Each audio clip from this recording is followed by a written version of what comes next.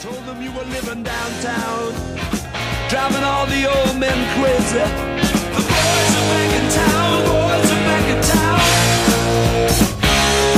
I said, the boys are back in town, the boys are back in town. The boys are back in town, the boys are back in town, the boys are back in town, the boys are back in town. Welcome to This Week in SEC Sports Podcast. I'm your host, the voice of the Saints, Brandon Karam, SEC Class of 2020. Be sure that you're checking us out on any podcast platform. Just search up This Week in SEC Sports. This Week in SEC Sports. It's on Apple, Spotify, Stitcher, any podcast platform you can think of. So, second episode of the new year. Let's get right into it. We don't have a ton to talk about today, but we do have a few interesting events that had happened in the past week. And we also have a quick little snippet from the golf captain, Jack Costantino. You'll hear that later when we get to golf. But first, we're going to start off with girls soccer, actually. So, the girls soccer team had matches on Monday, Wednesday, and Saturday of this week. And on Monday, they played Waterford and suffered defeat 4-2. Lauren Mayer and Alexa Herkamp both scored in a losing effort.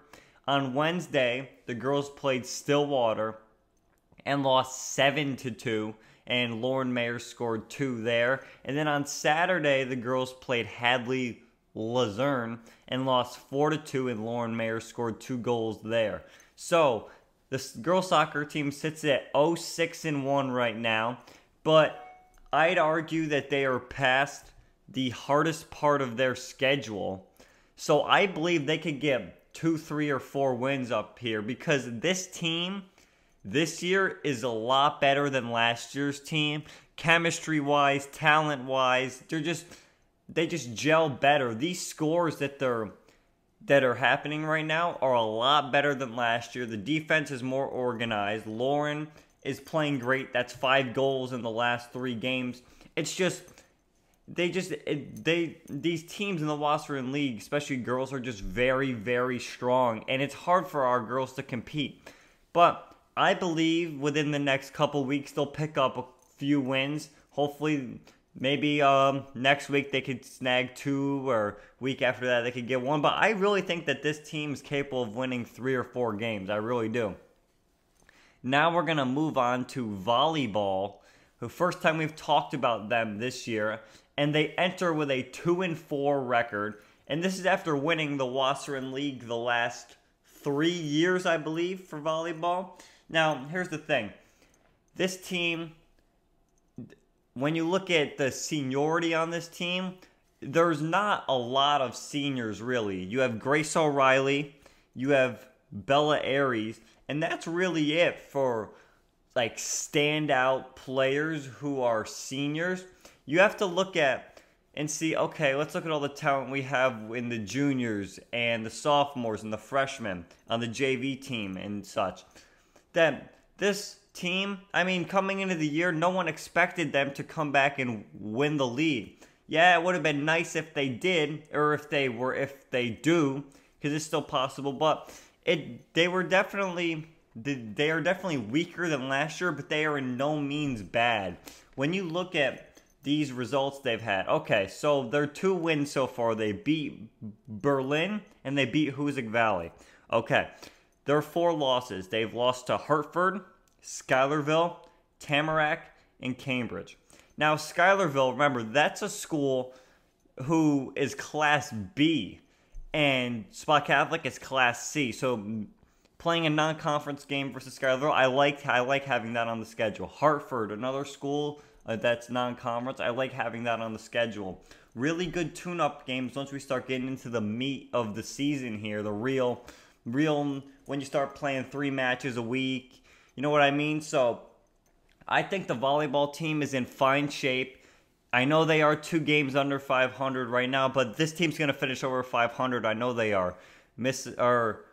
Coach Izzo always turns it around, and I have confidence in the team. There's not really much more I can say about that. Now, on to boys soccer, and they did not have the greatest of weeks to say. So, They lost. They played 3 matches this week. First match of the week, they lost 9-0 to Stillwater in a game that was tied. I think it was 1-0 at halftime. And in the second half, the boys just came out flat. There wasn't really, I don't want to say a lack of effort, but just it just was not a good performance. And this Stillwater team, I don't really think is 9 goals better than our boys team. I really don't. I think it would just so happen, just our boys had an off day, and that happens. So then they go to Tamarack on Friday and lose 5-2. That game, Tamarack, we had pretty good success against them in the prior years.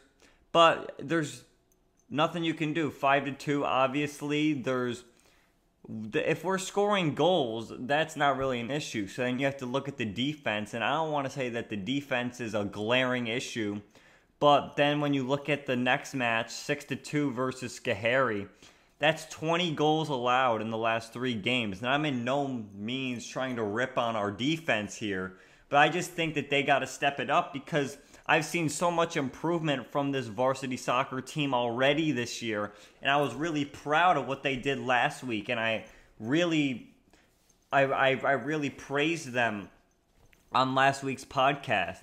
But, that's the thing with high school sports. You're going to have up weeks, you're going to have down weeks. It's about, all right, how do you bounce back from this down week now? You got a match tomorrow, I believe. And I really should know who it is against, but I can't think of that right now. But how are you going to bounce back from that? I know Coach Simpson, I talked to him for a while, and he thinks that this is a big turning point in the season. It was always at this point in the season the boys soccer team started to go downhill. Okay, that was previous years. This is a new team. I believe that this team is going to start to play good. They seem motivated. They all want to be out there. And I think that from right now on, they're going to have great performances. And win-loss record, really, we shouldn't use that as the 100% deciding factor. It's effort given and how well you play. Of course, we're going to be outmatched by some of the teams in the league. That's just bound to happen. Never really been a big soccer school or had a very big soccer program in the first place. But what you do want to look for is, okay, guys are giving effort. They're fighting out those 1-0, those 2-1 games, and then maybe like a 2-2 tie. And then, of course, you want the team to win. And I really think that they are capable of getting more wins on there. I could see them really winning 4 or 5 games this year. It probably even more than that. It's just all going to depend on how their play is this week and the week after that, heading into sectionals, where I think we have a pretty good shot to advance a decent amount of the way. They're in Class D this year, and I really think that they could advance pretty far. I'm not going to make a specific prediction yet, but I want to hope for the best because I think moving down to Class D is going to really help the soccer team. Okay. Now on to golf, and we caught up with golf captain Jack Costantino actually today and right after school, and here's what he has to say about the program so far this year. Definitely better than anticipated. We lost 4 of our 6 starters this past year to graduation, so we only returned 2 starters and then a bunch of new faces in the starting lineup. Much better than expected. We're 7-4. We've assured ourselves a winning record at this point. We've taken down the teams we have to. We've given the better teams in the league a run for their money. Lost to Greenwich twice by basically only 1 point. So definitely, better than expected. And once again, Jack, thank you for that. And I believe that's going to wrap it up for this week's podcast. Be sure to check us out on Apple Podcasts, Spotify, Stitcher, any podcast app. It's This Week in SEC Sports. This Week in SEC Sports. Ladies and gentlemen, my name is Brandon Karam, and I'll see you next week.